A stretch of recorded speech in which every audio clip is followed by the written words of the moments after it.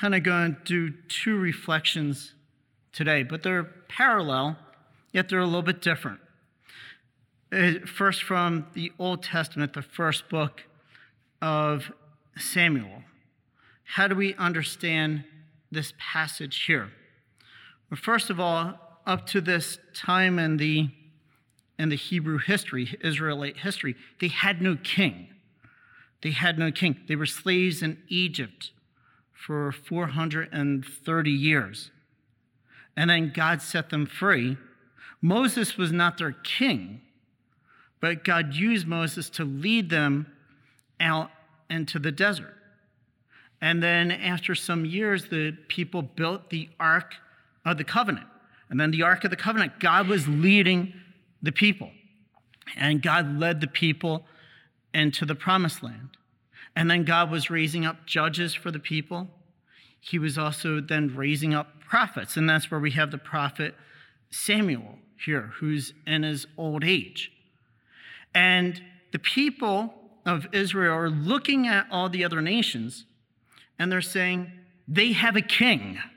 Why do we not have a king? And through the prophet Samuel, God is saying, I will be your king. And they said, no. We don't want God as our king. We want a human being as our king. See the sin against him? Much like Jesus in his passion. No, we do not want him as king. That's who he was crucified for, King of the Jews. That's what was written right above Jesus' head, King of the Jews. We don't want him as king. They reject God. See that?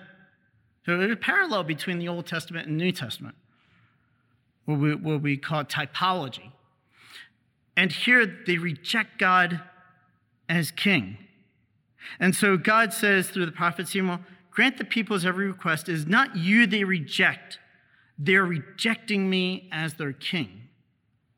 And then Samuel says, okay, people, you want a king? Guess what's going to happen if you have a king? That the king is going to tax you. How many of you like taxes? How many of you rejoice over taxes where the government takes your money? And I don't know what country you're from, but some countries, the government takes more. Other countries, the government takes less. But who likes taxes? And then the king will take the best of your soldiers, will take the best of your servants. The king will enslave you. All of your goods, all of your best produce will come to him. You see that greed? All the power, all the authority will be given to the king. He will lord it over you. And after Samuel tells him all the consequences of having a king, you know what the people say? Not so, there must be a king over us. After he warns them, we too must be like the other nations with a king to rule us and to lead us in warfare and fight our battles. And then you know what God says? Grant their request and appoint a king to rule them. Sometimes we're so stupid sometimes. And sometimes, we don't think, and even when we know the consequences, you say, no, I still want this. And the worst thing God can do sometimes is grant our request, is grant our prayer when we want something. Because sometimes we don't know what we're asking for. And we want something, and then sometimes the worst thing is for God to answer our prayer. See that? Because then if God answers our prayer, then we have to suffer the consequences of what we asked for. And that's exactly what happens to the people with their king. It was King Saul first.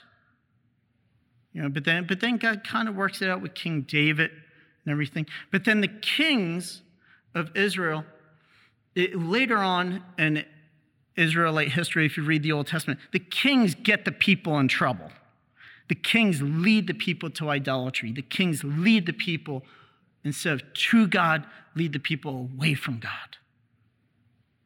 So the moral of the story is, should we have a king? Should we not have a king? Should we have rulers? Should we not have rulers? And you might think that this is an anarchist homily. It's not anarchy. We do need rulers.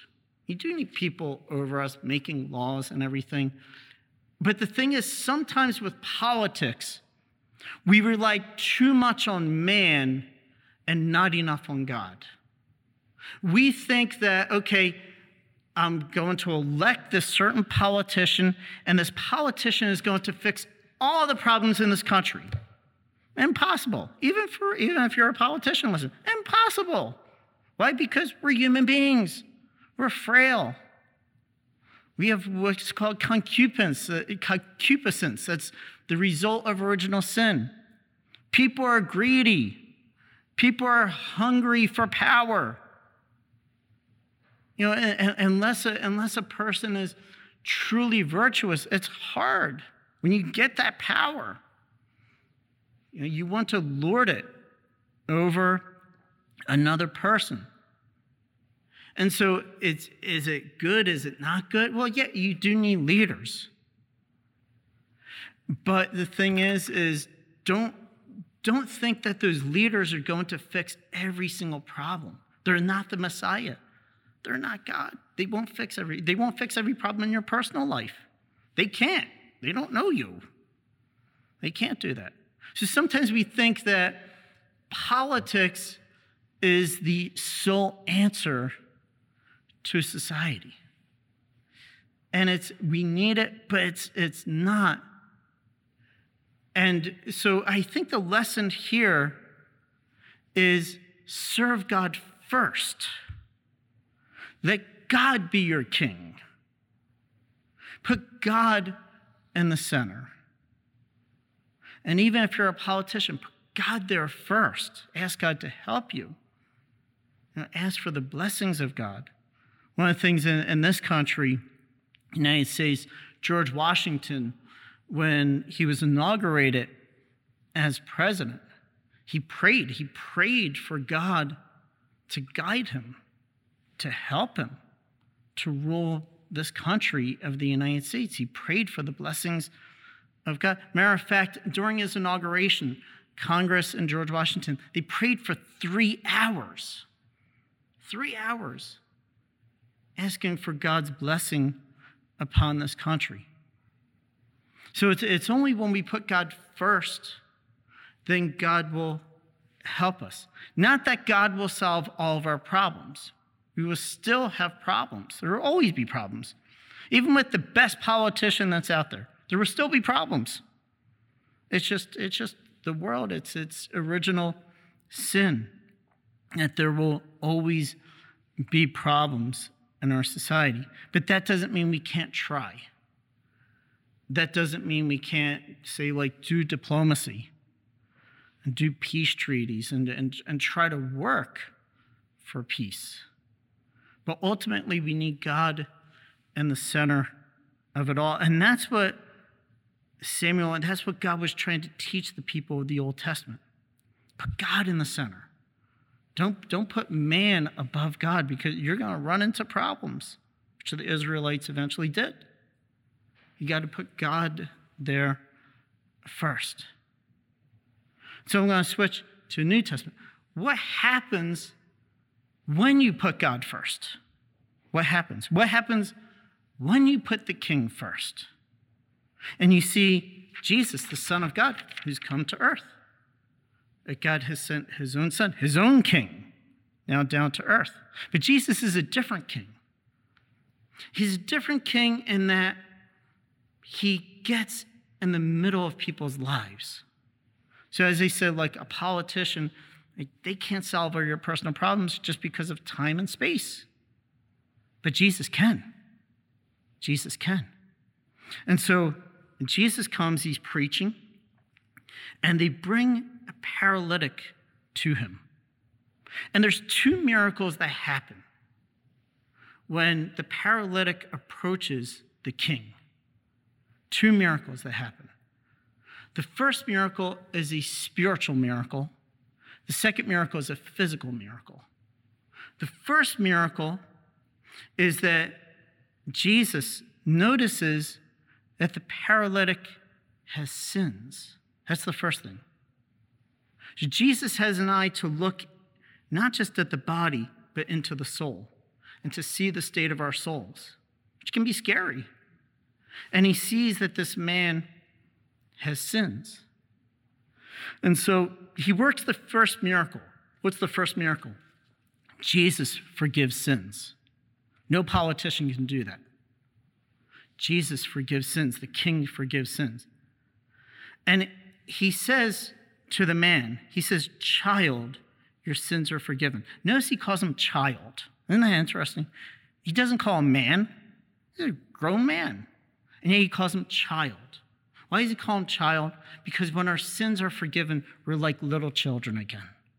You must be like a child to enter into the kingdom of heaven. So his soul becomes innocent, beautiful, like a little child. And he says, "Child, your sins are forgiven."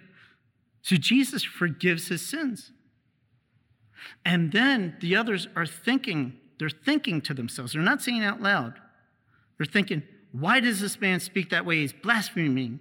Who but God alone can forgive sins?" They're thinking that Jesus knows their thoughts. Jesus knows what they're thinking. And he says, which is easier to say to the paralytic, "Your sins are forgiven," or to say, "Rise, pick up your mat, and walk"?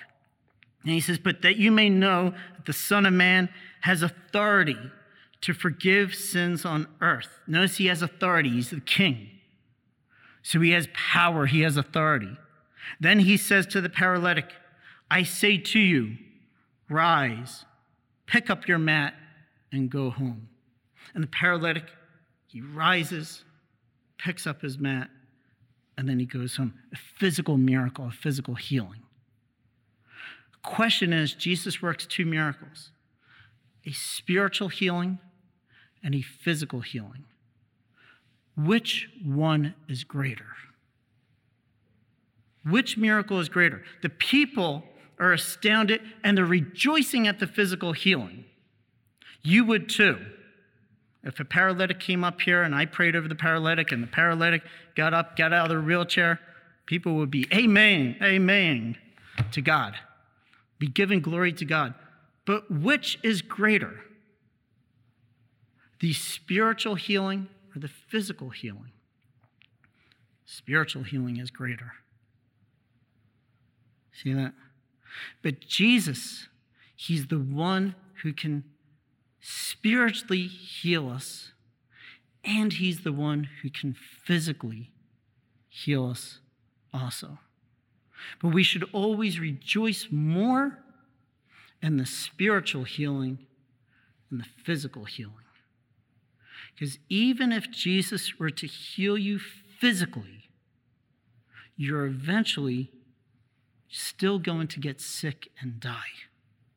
But if Jesus heals you spiritually, then you will have everlasting life. That is where we put God in the center. God is our King. Only God can reach into the depths of our souls and our hearts and truly heal us and truly be King over our hearts and our lives. Put God in the center. He is our King. He is our Savior.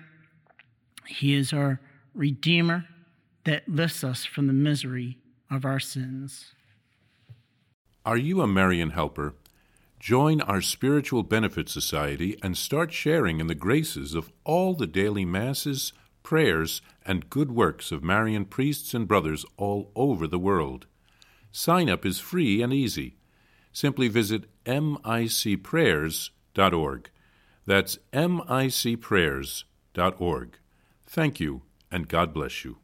Please follow or subscribe to this podcast to receive the latest episodes and updates. If you have been blessed by this podcast, I invite you to leave a review. Reviews greatly improve our podcast ranking and will help spread this podcast to other people throughout the world. Are you enjoying this podcast? I invite you to listen to more shows brought to you by the Marian Fathers of the Immaculate Conception.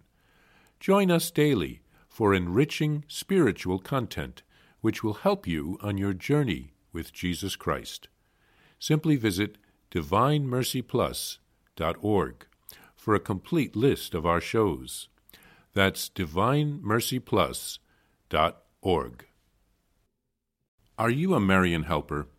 Join our Spiritual Benefit Society and start sharing in the graces of all the daily masses, prayers, and good works of Marian priests and brothers all over the world.